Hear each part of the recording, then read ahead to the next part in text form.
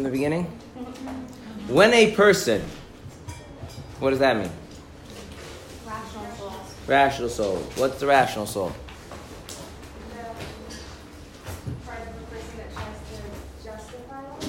Yeah, the part of the person that tries to justify life. The moderator. Right? And ultimately, in a Jew, moderates between the godly and animal soul. Right?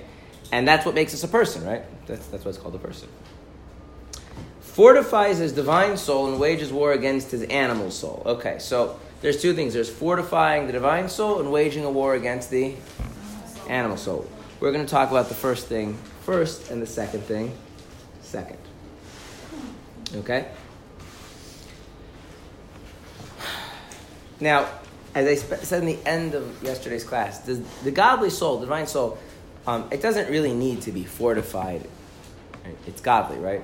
You can't do better than being godly, can you? I'm hoping the answer to that is no. Yeah.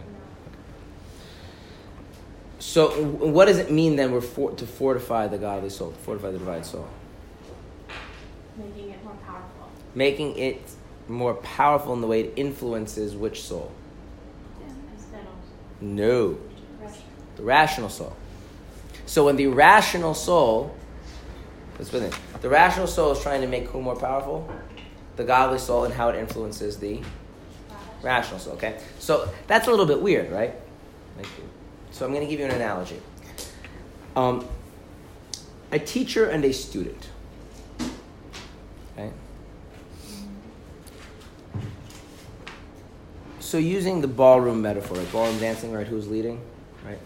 Okay. So first off, a teacher and student is not a power relationship. It's not a power dynamic in the classic sense, right? It's not that the teacher's like, well, I'm in charge and I have to do what I say, and like that. That's not education, right? In fact, that's one of the reasons why I like to teach in my note.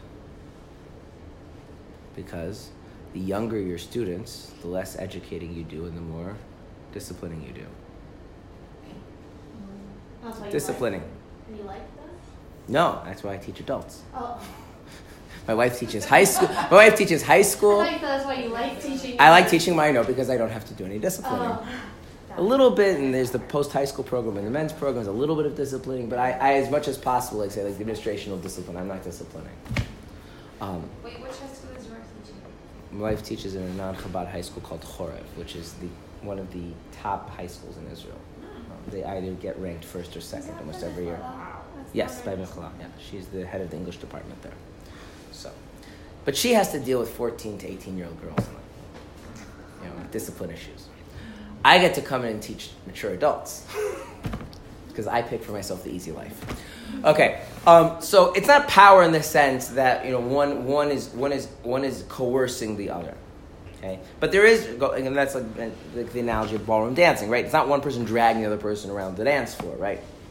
But there is someone who's leading and someone who's following. So in the teacher-student dynamic, who is leading and who is following?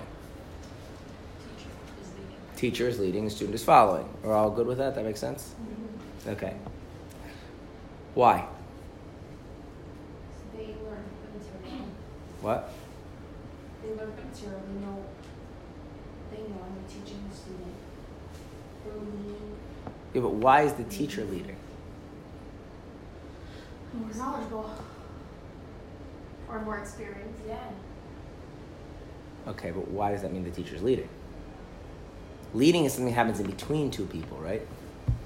Because the students are following what the teacher knows. Mm-hmm. Why are the students doing that?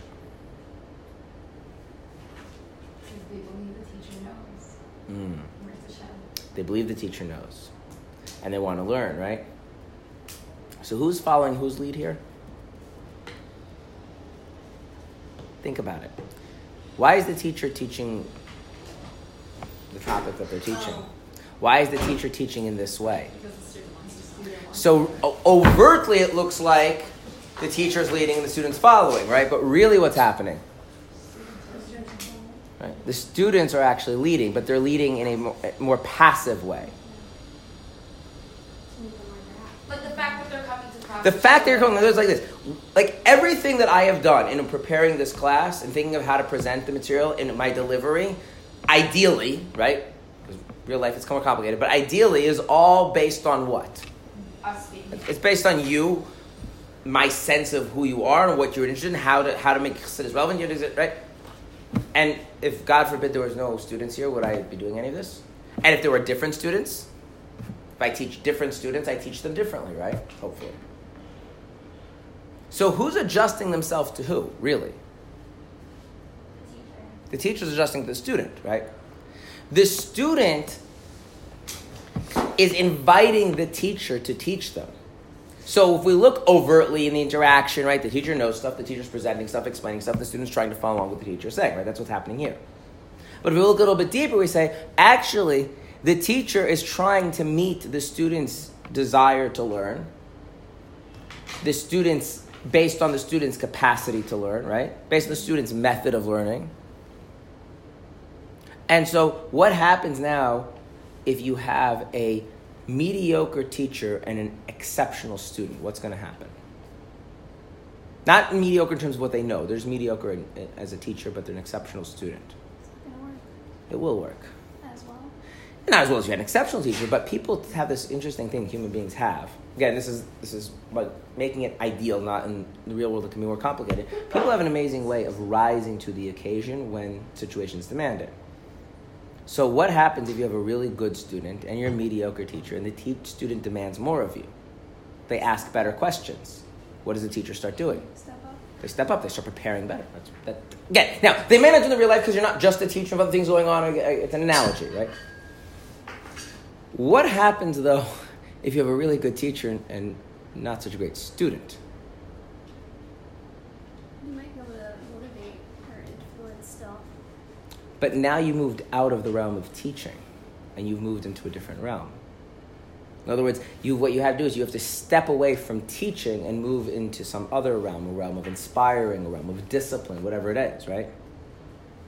And that comes at the expense of the teaching. Okay? If you have a student who comes to class, and that student, they want to learn, and they're serious about learning, right? And they're willing to do what it takes in order to learn, right? And they ask questions, and when it's pointed out that that's not the right question to ask, they take the criticism. Like they're like the model student, right?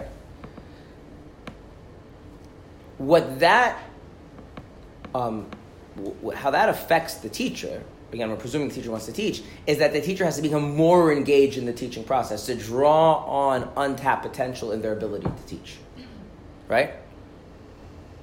On the other hand, if you reverse it, and the student is not really so into the learning, and the teacher's really into the learning, what the teacher should do is to step away from the learning and teaching process and figure out what other things inspire, inspiration, discipline, etc., to help create a learning environment. So yeah, the teacher then can really can really make a change, but it's not strength. It's actually causing the teacher to do less teaching, which is why in kindergarten how much teaching happens. Hopefully not much. Why? There's a ton of teaching. There's a ton of learning that happens just because children absorb things. I'm talking about more of a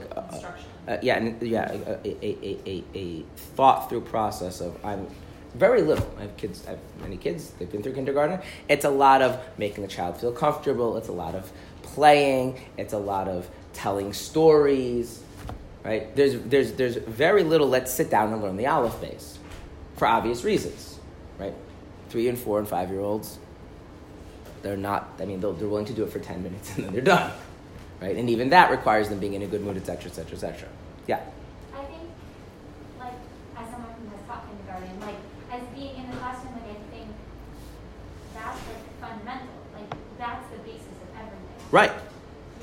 Right. In fact, Chassidus actually says, while we're on the topic, that the non-teaching that the teacher does comes from a higher place in the person and affects a deeper place in the student, which is all true. But for our purposes, I'm speaking it I'm going to present it in a negative light because to understand what our text is saying. And this is something you should know. Any dynamic that Chassidus speaks about, as an analogy to understand what's going on in spiritual terms, that same dynamic can be looked at differently to bring out the opposite. Because if nothing is sufficient on its own, you're going to need different types of things. For our purposes, the downside of the non-teaching activities is that they don't have what Hasidus would call in Hebrew a panemius effect, an inner effect, and to use just one English word is that it's not transformative. And let me explain to you what I mean by that. Let's use just the example of like academic teaching. Okay, when you teach someone academically, you're teaching something. So let's say, for instance, they don't know how to do calculus. By the end of the teaching, they themselves can do calculus. They don't need the teacher anymore. Like, it's done, right? Something has changed. Something has been transformed in their mathematical abilities. Okay? And if we talk about, for instance, if you were to go to a philosophy class in a university, if the philosophy department is any decent, right? What the philosophy teacher is really interested in, not that you happen to know what a bunch of philosophical texts say, but that you now think about the world how? As a philosopher? Right, as a philosopher. You now approach things more philosophically, right? And so therefore the teaching, by the way, in a philosophy class is going to be very different than, say, in a math class, right? Because the transformation you're trying to affect in the mind is very different.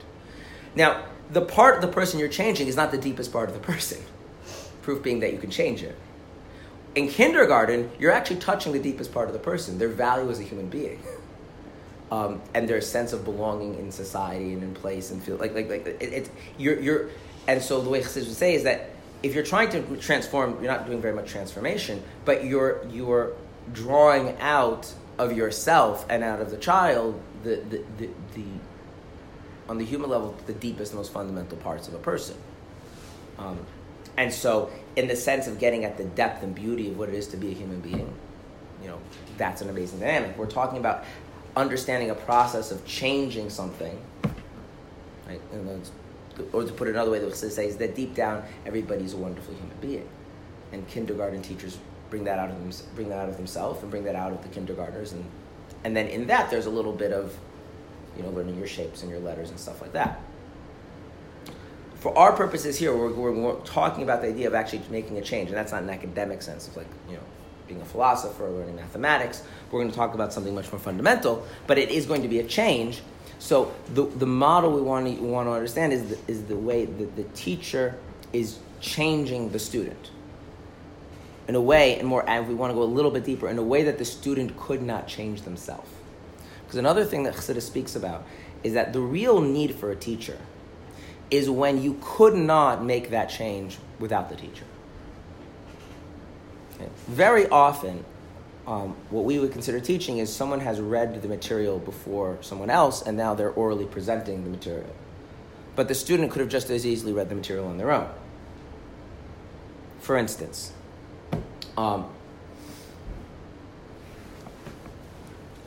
there's these lessons in Torah or. Okay, now let's say you guys all read English, yeah? So let's say I sat down and gave a class and I just read the Hebrew and translated it, right? So I'm teaching you, right? And you're following along. But it's already available in English, so you could have just read the English without me. You don't need the living interaction of the teacher. What kinds of things do you really need a teacher for? Math. Well, it depends on the person.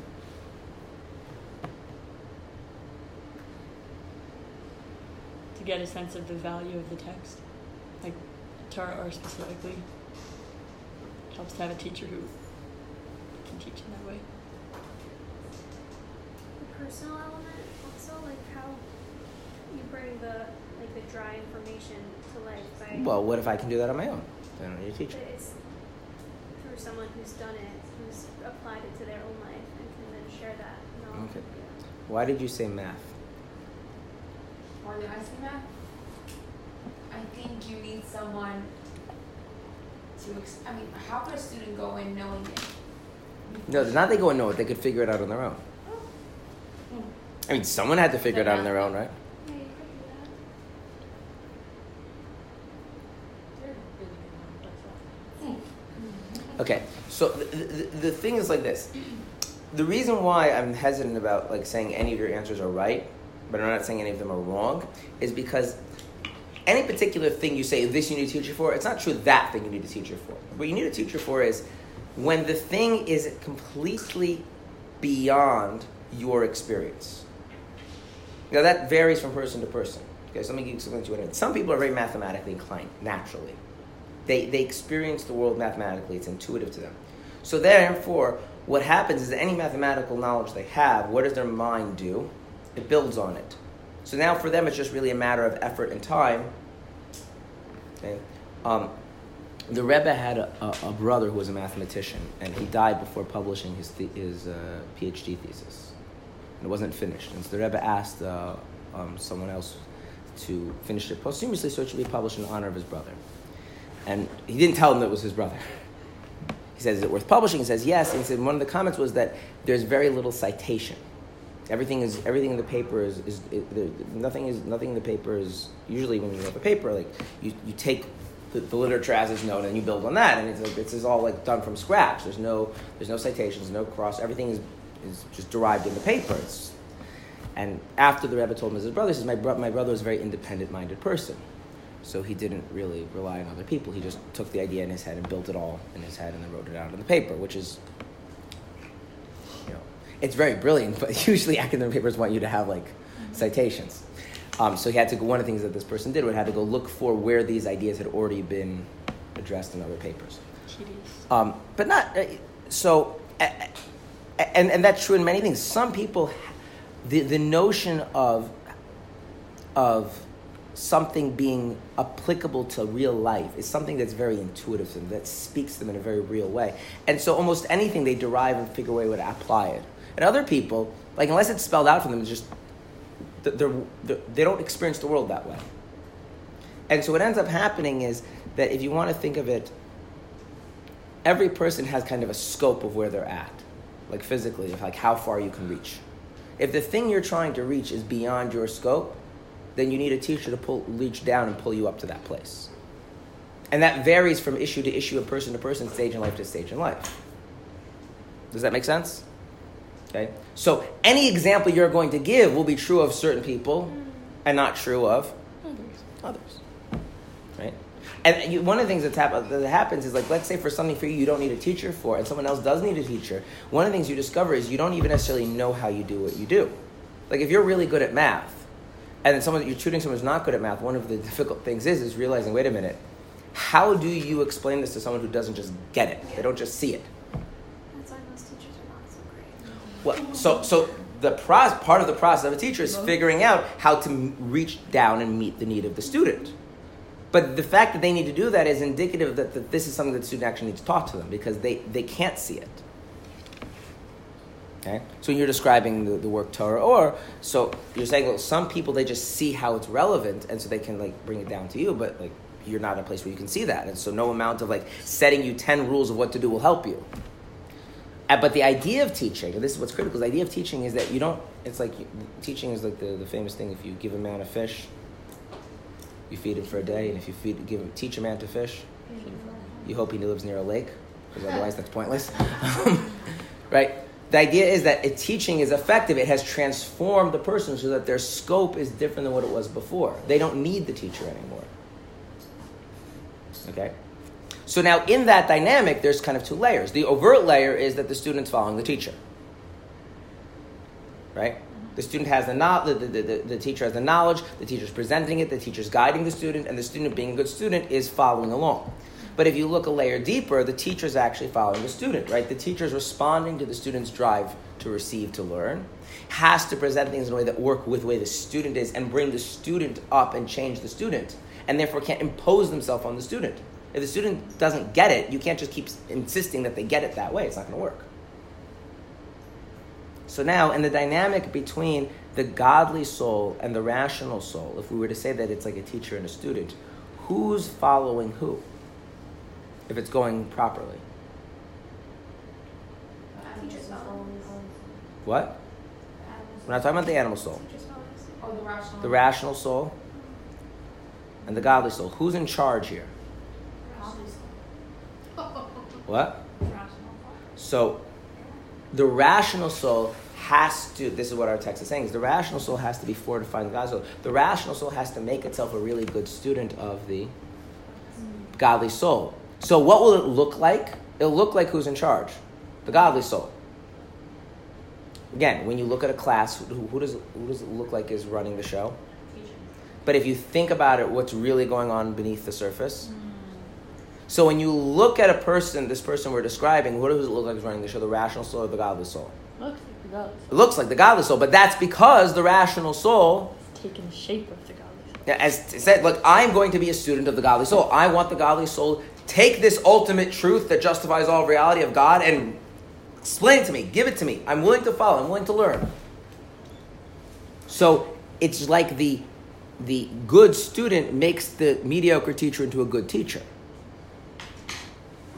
What would happen if it's reversed? What would happen if the rational soul is not really interested in following the godly soul, and the godly soul now tries to take charge? Existential longing. It would become what we call kindergarten, right? Isn't that what kindergarten is? Do little kids, you talk kindergarten, do students in kindergarten are very excited to wake up in the morning and learn their shapes and their colors? I mean, I have little kids. I know that sometimes they are and sometimes they're not. And the smallest things that you do are super fun. oh, but why? Why? Because of the people. Because of the people. So they're really excited, and I know because I have little kids. They're really excited. Yeah, my 4-year-old now, he's in the second. I don't know what you would call it in English, but he's in the second year of official kindergarten. They start. The first year is 3 to 4. Second year is 4 to 5, and yeah. So, what? And then first. No, and then you have one more year, 5 to 6, and then first grade. So he's in Rav Shalom's class, and in his world, there's 5 beings. There's Hashem, there's Tati, there's Mami, there's Rav Shalom, there's the Rebbe. And they're all like, whoa, Rav Shalom this, Rav Shalom and it's in the context that Rav Shalom is such an amazing person that he repeats what Rav Shalom said. He wants to know what Rav Shalom wants. So he's getting up in the morning. He's excited to go to the Aleph Beis or to Rav Shalom. Now Rav Shalom teaches Aleph Beis, so now Aleph Beis is important. But you see, that's a very different dynamic, right? So couldn't the godly soul do that? Could the godly soul just be amazing and this inspiring, or maybe, we'll do with the inspiring, this inspiring force in the person's life that's really trying to encourage the rational soul to really want to pay attention to what the godly soul has to say. Could that happen? Sure. In fact, that would probably describe most of us. But what is our text describing? What kind of person? The opposite. The rational soul has become a devoted disciple of the godly soul. And so does the godly soul have to spend any time being inspiring, being motivating? No. They can get to the hard work of really changing and transforming the entire inner workings of the person. So there is a stage where a person can be in, right? Where the rational soul is looking for stuff to rationalize life, but is not particularly devoted to the godly soul. Right? So what does the godly soul have to do?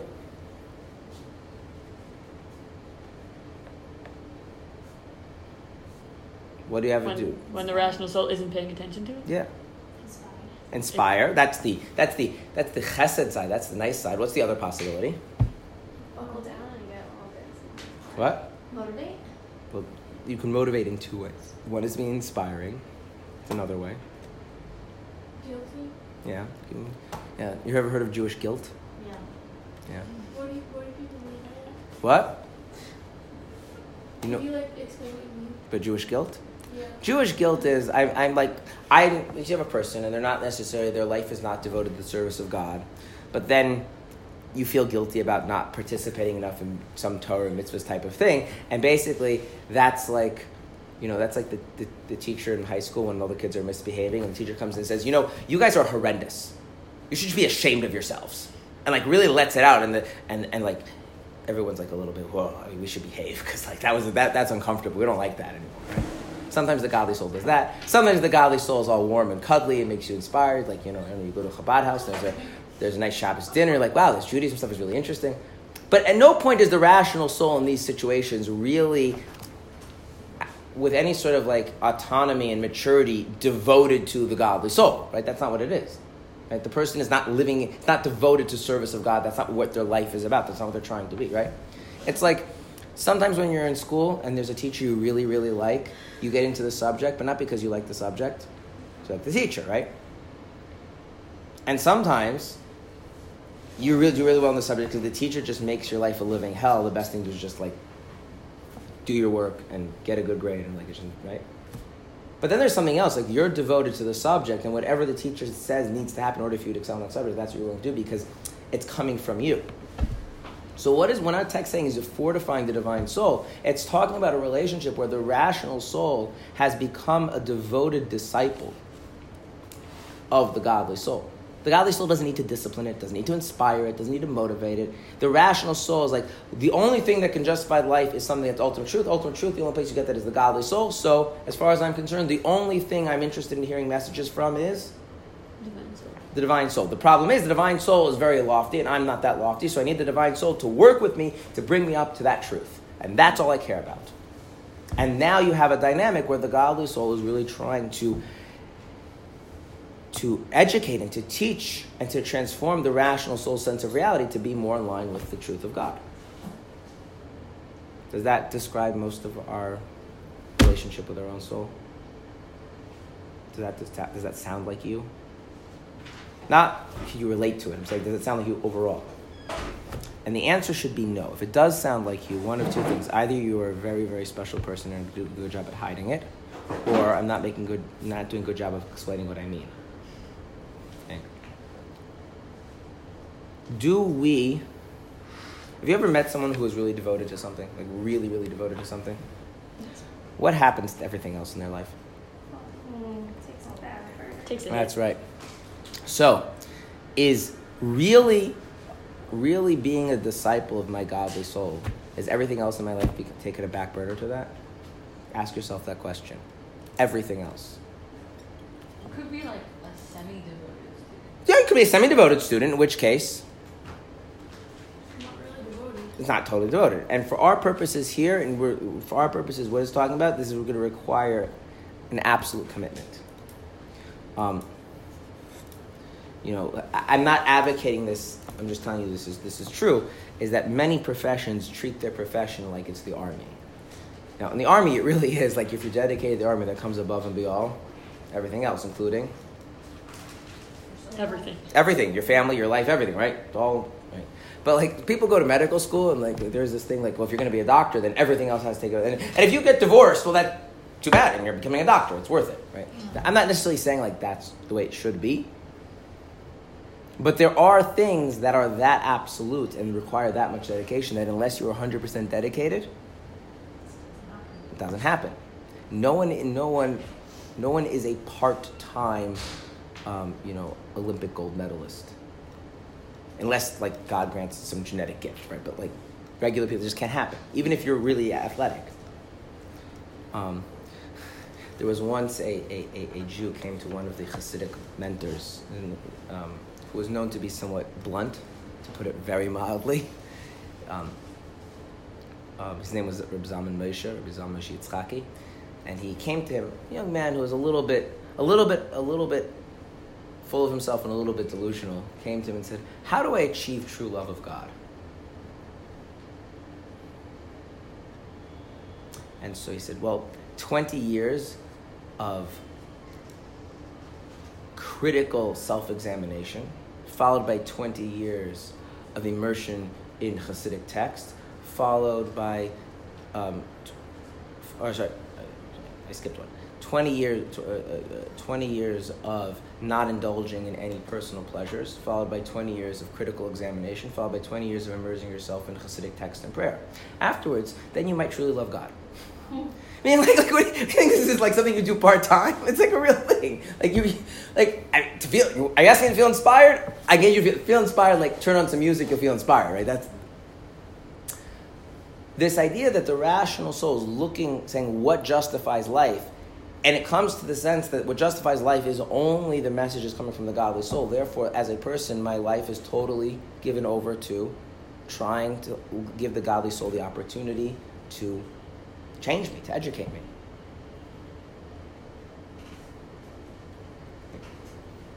As in it's that all-consuming. It's that all-consuming. Okay. Now, Now, I want to be clear. I'm presenting this as an absolute because I know where the rest of the chapter is going to go. It's going to talk about, if we just go a little bit further, to such an extent, okay? We're talking about where this leads to in the ultimate. But obviously, it's not like if you don't have the ultimate, then you have nothing, right? We can have this more, we can have this less. But what our chapter wants to talk about is how this actually goes if you take this dedication to the ultimate, to the extreme. Okay. Now, how does the godly soul actually reach and educate and teach and transform the rational soul? Like, how does that work? Terror? No, Torah is not going to be good enough. No. Unfortunately, Torah does not suffice. Is it by triggering more desire to learn? Nope. Because what the godly soul has to do is the godly soul has to get the rational soul to really appreciate God. It convinces the rational soul that following God is the only option if you want to live a meaningful life.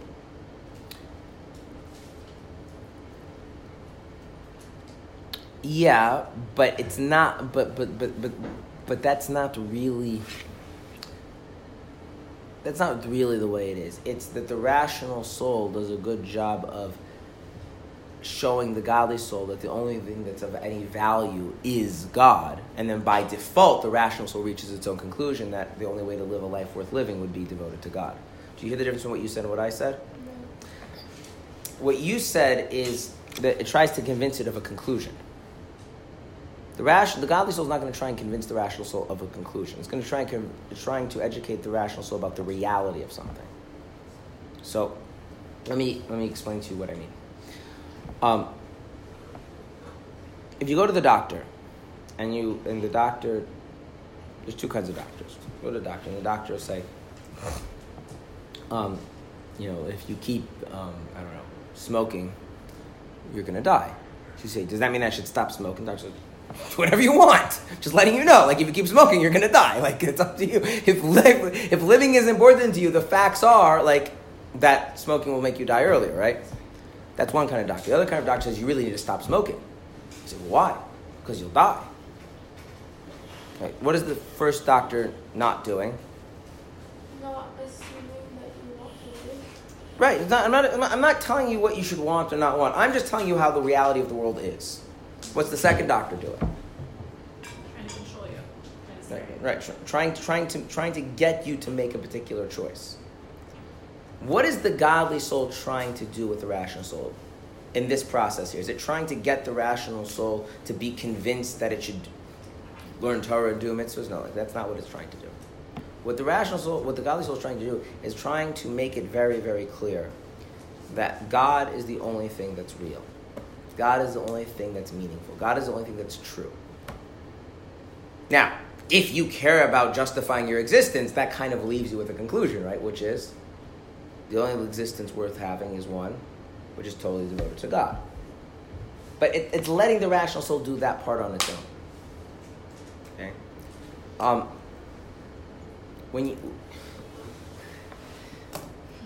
There's a joke that it's not that funny, but there's a joke that I heard from a psychiatrist. What's the difference between what's the difference between a neurotic person, someone with neurosis, and a psychotic person, someone with psychosis? Well, I'm sounding more fun. So, a psychotic person thinks that 1 + 1 = 3. A neurotic person knows that 1 + 1 = 2, but it really bothers them. Meaning, psychotic people don't experience reality the way it is. Neurotic people experience reality the way it is, but they just can't handle it. How about you? I said it's not that funny. He thought it was very funny, but it's one of those things that if you're in a profession, you have your inside jokes, but if you're out the profession, it's not that funny. Okay, so what is the godly soul trying to educate the rational soul about? God is the only real thing. Right. 1 + 1 = 2. God is the only thing that's real. Like this is the way it is. The rational soul, being who the rational soul is, will draw its own conclusions from that, which is going to be what? Well, if God is the only thing that's real, if God is the only thing that's true, then the only life worth living is a life that is devoted to God. But the godly soul doesn't have to say that. And it's not into saying that. It doesn't care to say that because it's not trying to convince the person of something that they should do. It's trying to just expose and reveal the truth of God. So what's that? This is when the rational soul is the student of the godly soul. Right. How does that show in a person's experience? I mean, like a person with these two. That this person, so that's what I want to get at. This person is spending a lot of time in their mind thinking about why they should serve God or about God. Which one? Well, when he's... This person we're describing, what are they spending a lot of time, what's going on in their mind all the time? Thinking about God. About God, not why I should serve God. So it was why I should serve God. If you're spending a lot of thinking about why I should serve God, that means that there's something... That's kind of more kindergarten-y. It's like, the teacher's trying to make it fun and interesting and exciting because you're not so 100% naturally on board to sit in front of identify funny squiggles on a board. Right? It's like you ever have a math teacher saying, and this is why you need to know this because, that's an indication that you don't have a bunch of PhD math students in the room, right? Because if you did, they wouldn't need that line. They're just teach us the math. We're interested in the math. We don't need the why. And so for many of us, because our rational soul is not totally devoted, is not really 100% a disciple of the godly soul, our godly soul does engage in this is why you should, this is why you should, this is why you should. It's just a reality. But to the godly. So this person, right, that we're describing, who's fortified to such an extent, is that the person, which is the rational soul, their mind is totally obsessed with coming to sense and know the reality and the truth of God. And the fact that, therefore, I should serve him it's automatic. I mean, if this is the reality, then life can't be lived disconnected from reality. I'm a rational being. That's obvious. But if the rational soul isn't such a good student, then the godly soul has to do more of the kindergarten activity and really try and make it seem appealing, or maybe use some Jewish guilt, and really, maybe we could even use this word, being a little bit manipulative to get the person to get on board with the whole God Judaism thing. And so this person's experience that we're describing, when the person is fortified their divine soul, they're moving away from that persuasive, manipulative to a much more what would feel like an objective awareness of God. Yeah, and almost... It just sounds like a tzaddik, though. Let's keep reading. When a person fortifies his divine soul and wages war against his animal soul, such that it's right, blah, blah, blah, blah, blah, this person is called complete righteous. Yes, okay, it's a tzaddik. Okay. Yes, this is... Right, if you want to know, what goes into becoming a tzaddik, what is step one if I want to be a tzaddik? I want to be a righteous person. So 20 years of not taking material pleasure, then 20 years of, I forget, Torah study. No, self-critic. Deep self-contemplation. Yeah, and then 20 years of immersion in Hasidic texts and prayer. But from this text, what is the verse? Is that I, as a human being, as a being who seeks some rationalization from justification for my existence, I'm not just a cow, that part of me has to become totally devoted to the godly soul. That's step one. A tzaddik has a rational soul that cares about himself and his own... Yes. We're not finished with the process, but that's step one, right? That the person is, and that's what it means. The person is fortifying the divine soul. The student has become such a good student that the teacher now has the opportunity and is motivated to teach in the highest way possible. A tzaddik cares about fulfilling his own life's purpose or about God. I'm saying... Which part? I'm saying there's... a tzaddik cares about fulfilling... Well, see, here's the problem. Is you're talking about a tzaddik as it's like a status, boom, tzaddik. Yeah, it is. But a tzaddik is a description of a what? Of a person. Right, fine. Okay, people are dynamic, right? So what is going on is that he's a person. What is a person? A person is someone who exists, they live a life, and because they're a person, not an animal, they feel like that life needs some kind of what? Justification. And he has a sense that justification can only come from where?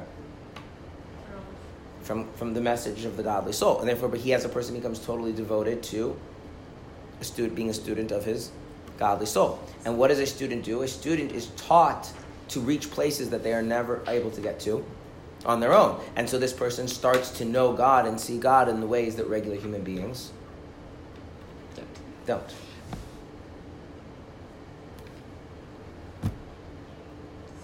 So what makes him a tzaddik is that he chose God. Yeah. A lot of people choose God just not. That's right, until they're hungry. Right. Until the air conditioner turns off. Right? Until it's a fast day. Yeah. Until someone didn't give me a compliment after I gave a good class. Right? Until, right? We all choose until, right? Yes, that's exactly the point. Are you, or is this text, like, what's the word? Encouraging, though, like, completely dismissing other parts of No, it? so to be honest about Tanya does not say anything prescriptive about what a person should do until chapter 14. This is just describing the reality of how people can be. And then it's saying, given now that we know the full range of what a Jew can experience relative to their godly and animal soul, now what should you focus on? What should you set as your goals? What should you consider to be? What should you expect of yourself? That really only kicks in chapter 14. So we're describing a reality of people. Now, whether you should aspire to do this. Now, I want to point out, this is very important here. Many people make a common mistake, and this is true about everything in life, not just this, where they mistake the symptom for the cause. There's an old Hasidic tale about this, where this guy who lived outside the village comes to the shtetl, the village, and he sees no one's outside. Finds it very odd, and everyone's gathered in the shul. He says, "Why are you all in the shul? In the synagogue? It's not holiday. He said, it's a fast day. Fast day? So when we declare it a fast day, because there's a drought. Why do you need to fast for a drought? What do you mean? Pray to God, fasting, God should grant to hear our prayers. So I don't understand.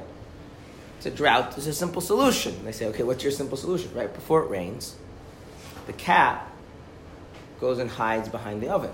Right? There's an oven to keep the house warm. So all you do is you take the cat and stick it behind the oven and it'll start raining.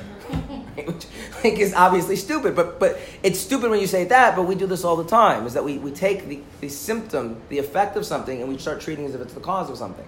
If I am really, really, really dedicated, will stuff fall by the wayside? Yeah. If I start cutting out stuff from my life, does that make me really dedicated? No. But you see people who often do this. Like, now I'm going to be really dedicated. I'm not more dedicated than I was before, but I like to think of myself as dedicated. I want to pretend that I'm dedicated. And so I act like a dedicated person acts, and what I start doing is cutting out stuff in my life. And does that lead a person to really excel? No, it usually causes a person to break. So independent of whether this itself is something we should all expect of ourselves and aspire to or not, which is a topic for later, even if it would be, what would be the mechanism? Is the cutting other things out of my life, or it's the cultivating that desire to be aware of God? That would have to come first. In other words, it would have to be choosing God, not rejecting the physical world or something like that. And by the way, that lesson on any level of spiritual growth is going to be true. Okay? That if you starting out with rejecting, you're mimicking something that you don't really have. Right? Right?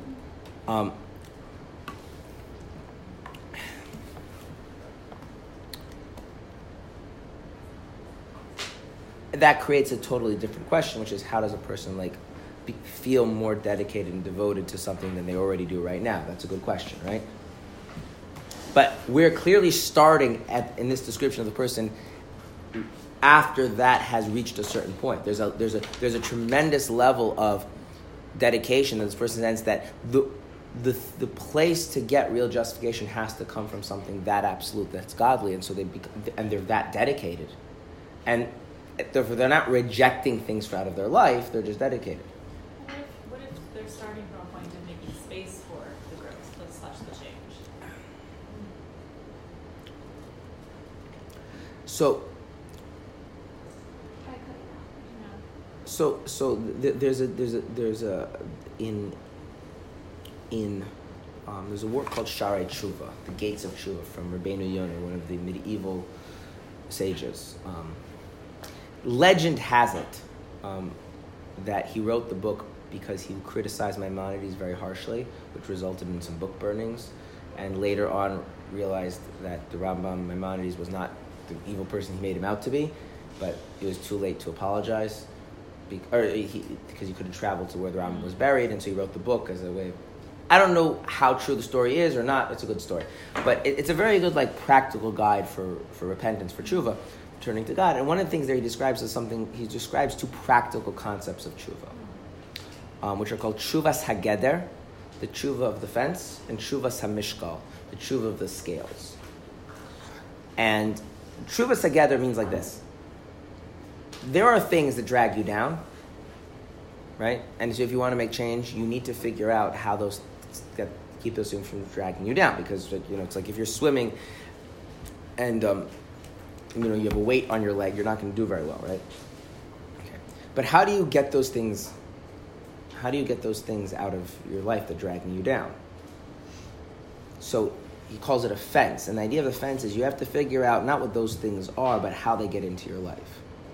In other words, simple example, let's say a person realizes if they keep eating non-kosher food, that's really holding back their growth in Judaism, so they want to keep kosher. Okay.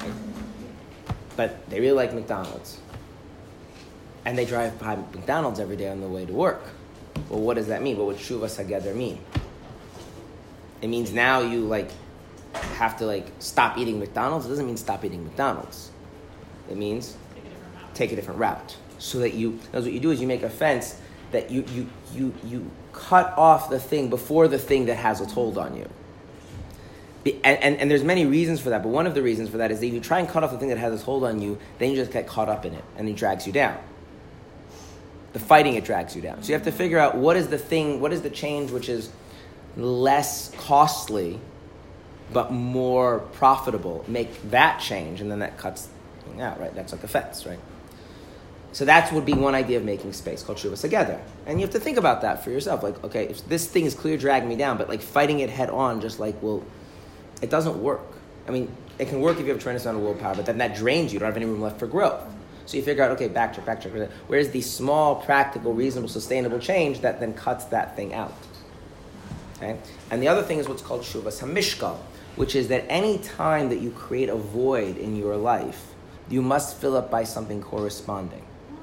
Otherwise, it will not work, like a scales. So if I no longer reading Christian literature because I find it interesting, only dragging me down, well, then I better have something else that takes its place that is consistent with the growth I want to have. Okay, if a person has this is true in anything. If a person eats things and they want to stop eating for health reasons, what are you going to replace that with? Or if it's not about the food, it's about the habit and what other calming down habit are you going to use? You're going to need to replace. You can't just create voids. So it's true sometimes you need to make space for growth, but even that is not just done by cutting stuff out. Okay. So Shuvas HaMishkal, Shuvas HaGeder, those are, but ultimately, the real change has to come because you have a desire for the growth, a desire for the positive thing. Okay.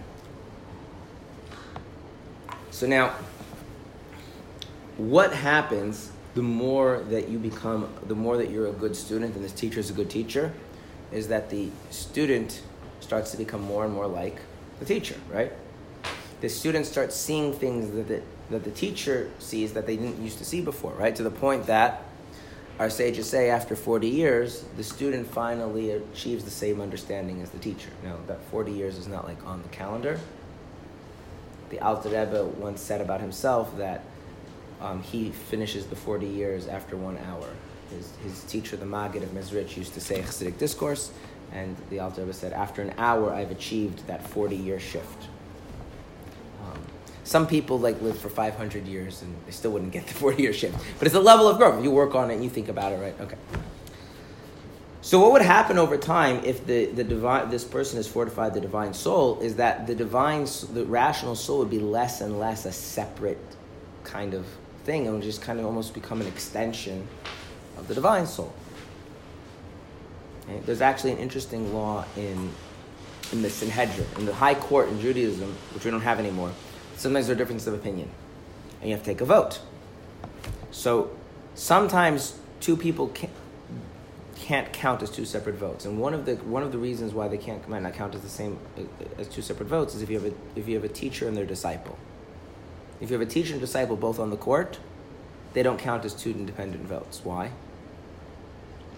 Because the student emulates his teacher. Because the student's emulating the teacher. Now, the idea is not that the student is parroting the teacher. The idea is that the teacher has shaped the student's mind. So the student is literally just an embodiment of the mind of the teacher. So you have the mind of the teacher kind of like in two physical bodies.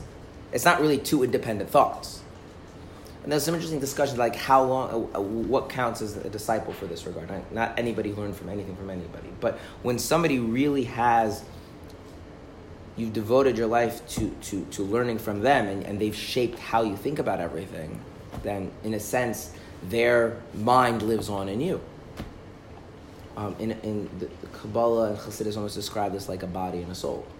So what ends up happening is that as this goes on, is that the rational soul starts just becoming more and more of just a conscious embodiment of the godless soul. That's what would happen, right? The same way that if you devote your life to mathematics and study from a very brilliant math professor, right?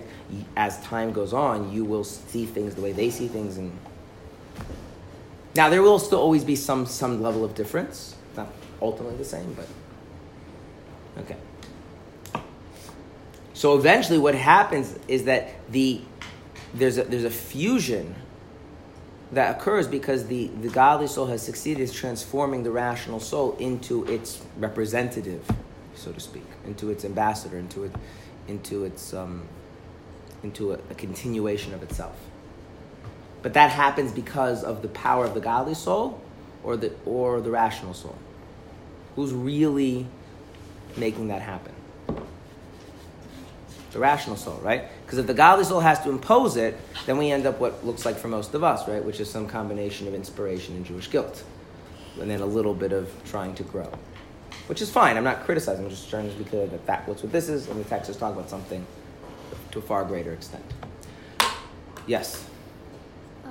So it sounds like this is very lofty, but at the same time, the other, like any persuasion, the way you're describing it, it sounds like it's better to have, at least my feelings, to have a little bit of this element versus like a lot of the persuasion thing and then come a long way, because you're not really moving from an authentic place. Yes. So the Tanya's view later on, because we're not going to get there anytime soon, is that even someone who doesn't going to have to this extent should still adopt as much as possible as this mindset and can come to some of a, I guess you call it kind of a stable equilibrium where the devotion reaches a certain level of a threshold that is attainable. It's hard, but it's attainable. Whereas the ultimate level we're going to be describing in chapter 10 is not usually going to be attainable for everybody. But that being said, I don't want to teach the other thing that I'm not teaching now. So at some point we'll get to chapter 14, whenever that happens. Okay, fine. But then what does this person do? This person, the rational soul. It doesn't just, right? It fights with the animal soul. Now, what is that about? Because the animal soul hasn't just been sitting quietly the whole time. It's like unhappy with what's going on. It's not satisfied with this agreement. Okay, so now what do you think this fighting means? Is this fighting in a violent way? Argument. What? An argument. Well, let me ask you a question. What do you think the goal of the fight is? Which is a good question. Like when two people are fighting, what is the goal of the fight? This is actually, by the way, if you can figure out what the goal of your fight is, life is so much better. Like for instance, you're all going to get married. You're going to fight with your spouse, because that's what spouses do. My mashpia, my mentor said before I got married is make sure you fight often and fight well. What is the goal of fighting with your spouse? Come to agreements. Not always. There's some things you can't agree on, but you're close. No, but like to get closer. Get closer, right? There's agreement and you're getting closer. Like, yeah. if you, that's actually an important thing, important distinction. Being close does not depend on being in agreement. But like to understand each Right. Just to understand each other, to feel, the goal is twofold. That you feel validated, right? You feel like you're accepted and close, and you also really see the other person. Right? That's the goal of fighting. And so a lot of the conflict in fighting is because what's happening is like, I don't feel valid, I don't feel heard, I don't feel seen, right? Okay, but now I end up fighting in such a way which is actually making it easier for that to happen or harder for that to happen. Harder. Right? So if it was clear to me what the goal of the fight was, we would fight very differently. That's what he meant by fight well. Fighting well, he says, fight with the goal in mind. The goal is, yes, you are hurt. Yes, you disagree. Yes, there's tension. Yes, there's conflict. That needs to come out. But in what way? In a way that the goal is to be closer, not to make the other person run out of the room crying. That wasn't the goal. Okay. No. Although, so what's the goal? Now, for instance, what was when in World War II, the Allies fought the Axis powers. What was the goal? To conquer land. Or, No. sorry, conquer. It was just a mess. There wasn't really a goal. That's To keep fascism from spreading. Okay, but more specifically, what was the goal? To kill out. What? Victory, but that's asking you, what was the definition of victory? This is very important. Like, good wars that are fought well have definitions of victory. to stop them from coming. So this was actually, they defined victory as unconditional surrender. There's different kinds of victories. A victory can mean, for instance, like in the first Gulf War, they defined against Saddam Hussein when he invaded Kuwait, victory was defined as liberating Kuwait. If Kuwait is liberated, we have done. Saddam Hussein is still in charge. He's still a dictator. He's still a horrible person. Iraq is whatever. That is not our winning this war means what? Liberating Kuwait. When the Allies fought the Axis, what did they define victory as? Unconditional surrender. What does unconditional surrender mean? That the Germans are no longer a power. That's right. Right? You don't sit down at a negotiating table with us. We tell you how you run the show, and that's it. And until Germany and Italy and Japan agree that we run the show, we're going to keep bombing you. That was what they defined victory as. Because they really, not Japan, not so much, but Germany did try to make surrender with conditions. Like, no. Now, why was because of the fear of the threat that fascism spread. So we're going to wipe it out completely, unconditional surrender, and we will rebuild your country as we want it to be, and then we'll move out. Okay? The Japan fought the war, not with the goal of the unconditional surrender of the United States, but with the idea of expanding an empire over the Western Pacific, right? So there's a notion of what does it mean to win, right? And you hopefully, if you're wise, you fight your war with your strategic goals, your victory in mind, right? Very often we don't do that when we fight wars both geopolitically and on an interpersonal level. One of the things that, I have a friend who's a judge, a dayan in a rabbinic court. And so he said, one of the things you have to do is you figure out, get the people to figure out, what do you want? Why are you here? Because usually by the time they get to court, they're so angry at each other. And it's like, what do you want? You want money? You want the other, what is the goal of this? And getting people to just kind of think clearly about that. So when you have a war, before we talk about how the war is fought, we need to understand what are the strategic objectives. What is victory? So when the rational soul is now going to fight with the animal soul, right? That's the one who's fighting, right? It's not the godly soul fighting, it's the... Right? He fortifies his divine soul, and he wages war against his animal soul. What is he defining victory as? You can read the text and try and figure it out. Eradicating the evil from the animal soul. Okay. So you have this thing called the animal soul, and you're trying to get rid of it. Selfish desire. Okay, we're gonna wait for the next week to talk about describing it, but it has a certain element to it, right?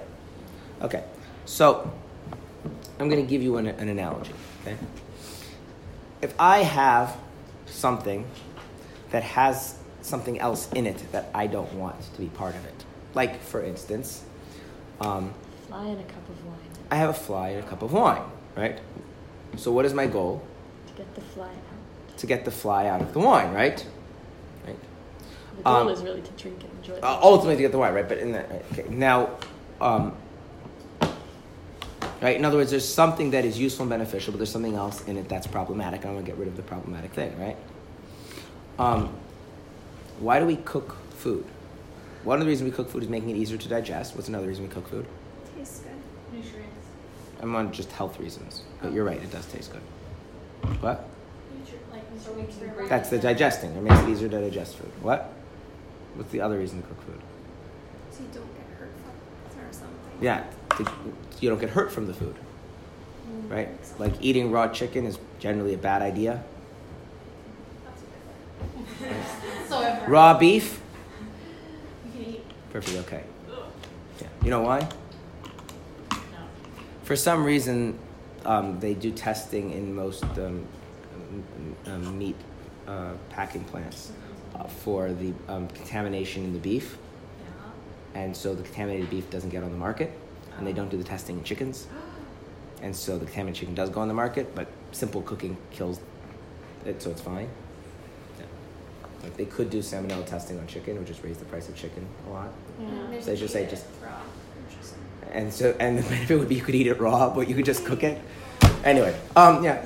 But right, there's stuff in it that you want to get rid of, okay? When you get precious metals out of the ground, you don't just make them into jewelry as is. What do you have to do? Polish it. Before polishing them, Melt it down. melt it down. Why? So there's others. There's other stuff in it, right? Right. So there's this sense that the animal soul, it's not all evil. There's apparently something worth keeping around, but there's also something evil in there. And so this war is a process of getting the evil out, right? Okay. Well, let me give you if somebody has a serious misconception about something. Let's think about this in life. If you someone have a serious misconception, I'm not going to use the any controversial examples. I'll use like a silly example. Because if I use a controversial example, I run the risk that someone actually has that misconception, and then we get into that. Right, so I'm going to use a silly example. Okay, let's say someone really, really believes that the lizard people are running the entire world order. Okay, I don't hope no one in the room is bought into that one. The lizard people. There's like, they look like giant lizards and they're hanging out under the earth and they're running the world. Okay, fine. Let's say a person really believes that. If you think going up to them and like aggressively arguing that what there is nonsense, do you think that's an effective way of getting that misconception out of their mind? They believe in lizard people. So. What? They believe in lizard people. So. Right, yeah. Okay, but the thing is now, think about any misconception you have. And if someone were to come and very aggressively attack your misconceptions as false, stupid misconceptions. No, because then your defenses go up. Okay. So, But if you come how in do you sly, get rid... What? If you come in sly. Yeah, you have to figure out. Exactly. In other words, you're right. In other words, you have to be creative. Kind of like Yaakov was about getting the blessings that his brother was supposed to get. He had to be very creative. Okay. So there's the idea that you have to be creative about it. You have to figure out how to get in the head of the animal soul, right? Or to put it this way, it is a diplomatic war. You know what diplomacy is? The art of getting someone else to want to do what you want them to do. And that's the. So you can fight a war by bringing a bunch of weapons, right? And sometimes you're overpoweringly power, and the other person just capitulates, and you wipe the floor with them, or they get aggressive and they fight back, right? But neither of those eradicate the element, right? If you want to eradicate one element from another, you need to get inside them. And if you want to get inside of them, you have to be diplomatic, you have to be sneaky, you have to be creative, you have to figure out how to work. So how does the rational soul fight this war? Understand the other, like in a relationship. So the rational soul has to understand the animal soul, has to know how to work with the animal soul, and has to get inside the animal soul and do something that gets the evil out. So if you think about this whole process, right, let's think about what the rational soul is doing. Number one, it's a devoted disciple of the godly soul. And number two, when it's fighting the animal soul, in what way is it fighting the animal soul? In this very diplomatic way, in this very understand the enemy, get in the enemy's head, work with the enemy, and figure out the problematic element and get rid of it. Does this sound like, do any of these activities sound very aggressive? No. No, because aggression won't work. That's right. Now, could you attack your animal soul in an aggressive way? Yeah. People do this all the time. Have you ever felt like really, like you figured out what life is really about, or at least you have a sense of it? Not totally, absolutely, but like life is about this, it's not about that, and you're going to make some real changes in life, and you're going to do things right. You ever had that experience ever? And how long does that last? 5 minutes. Why? Just when you have coffee and you realize. That's right. That's right. Because you're like, life is about purpose, and the animal soul is coffee. Oh, well, that's a good point, right? It's like, I have guns, the animal soul is, I have guns too, and my guns are bigger.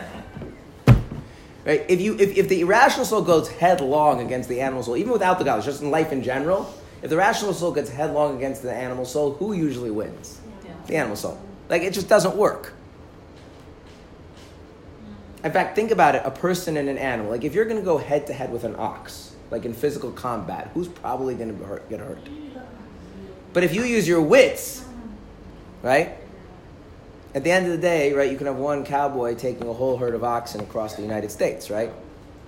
But that's because you're not fighting it in this kind of aggressive way. What are you doing? You're figuring out how the animal works and working with the animal to get what you want.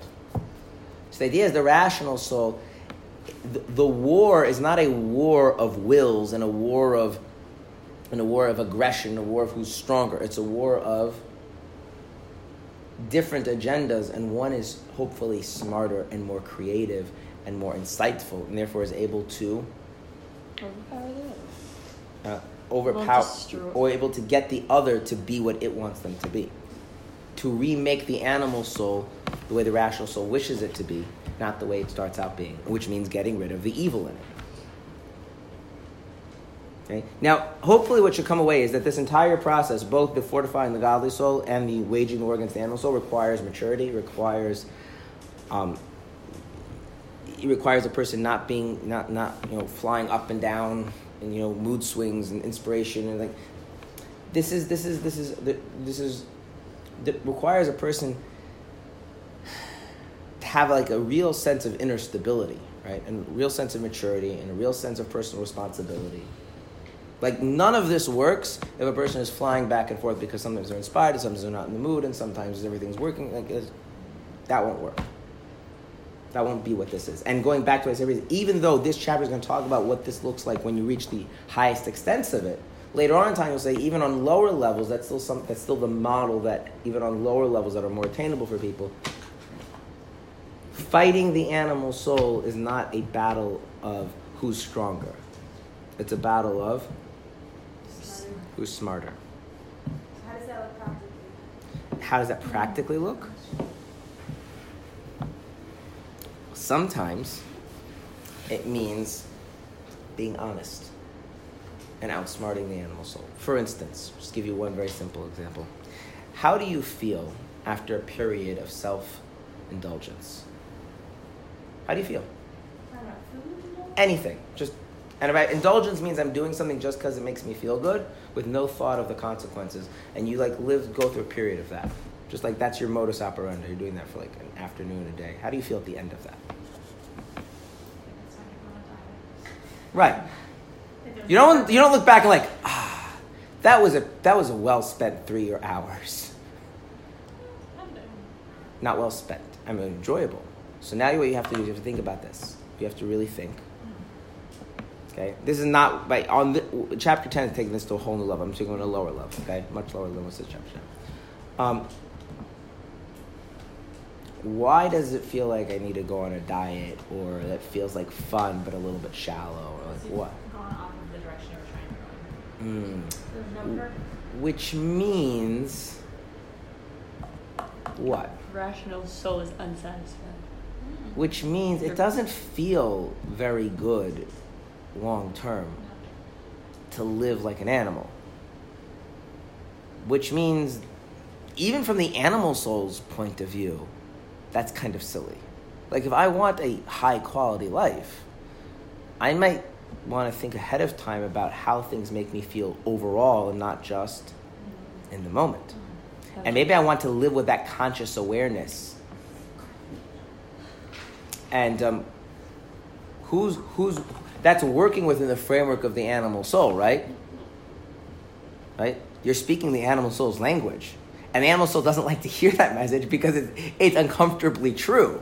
If you start speaking about purpose for purpose's sake, it's like the animal soul tunes out. But that actually, right? It's like sometimes people don't want to hear things because they know if they actually listened, it would affect them. And so I have to figure out about how to like really be clear-headed about that. It's like fighting temptation, but I said tomorrow, instant gratification. Yeah. We're so tempted in the world by all this, like, that'll suit me now. So maybe you have to spend some more time really having a clear sense, like with vivid imagination, of really what the whole, not that one slice, but the whole thing feels like. What does it feel like to have wasted an afternoon and to waste 5 afternoons a week? And what does it feel like to look back on a year of that? And have that in mind every day. Who is that affecting? The animal soul. On whose terms? The animal soul. Okay. Now, I'm not telling you like that's one, you just asked for like one little example of what I mean, right? But if you're now just going saying like life isn't about like indulgence, life is about serving, like the animal soul is not like, the animal soul like coffee, cake, like, and then it's over. Like, rarely does the rational soul hold up to the visceral experience of living life. How can you educate something that's on such a basic, primitive level? Well, that's what we're going to have to get to, is that the evil in the animal soul is the evil. There's the evil part of it. It's not in essence evil. So the animal soul is not as primitive or as irredeemable as we might make it out to be. Now, again, what I just described is explicitly not what it's talking about in chapter 10, but it's something that Alter Rebbe speaks about later on in chapter 14, where he says how we could take the same dynamic and apply it to a person who's maybe not on the level of the person in chapter 10. And he describes, like says, Ezu Chacham Re'ezeh, who is wise? Someone who sees the future. Like see the totality of what you're involved in, and does that really feel good? If you really, you're really okay with that? You know, none of us, it's one of those things that I'll give you one other thing. The Alter Rebbe says in another discourse, he says, it's a slightly different, but it's the same idea. Put something in perspective. Do you remember that time 6 years ago when you were cut in line? Do you remember that? Probably not. But if it happened this morning, would you remember it? Would it ruin your day? Okay, now, God forbid your best friend died 6 years ago. You would remember that. So what does that tell you? It's more important. Right, because things that are important don't fade over time. They are part of who we are. So if you start thinking about, how would I look at this in 5 years from now? How would I look at it in 10 years from now? Well, then maybe it's not the same as instant gratification. Maybe the weight and spin I'm putting on it is just it's very superficial. It's not real. I'm not being honest about how it affects my quality of life. It's just like the sister of instant gratification. And so, at the end of the day, if I didn't get this thing or this thing didn't work out that way, most of those things in life don't really touch the real quality of living, which is why we move on in life and we don't even notice them, a year, 2 years later. And then there's stuff we really do. It stays with us. So you start living life, what are those things? And start just living only with those things. Your animal soul is going to be very different. Again, is that what it's talking about here in chapter 10? No, but it's a similar dynamic of it's a war that's diplomatic. You're working with it. You're not coming and just trying to smash it down. Okay? All right. Next week, we will start talking about the rest of the sentence. Evil, righteous, inside, complete righteous suffering, all those other words. All right.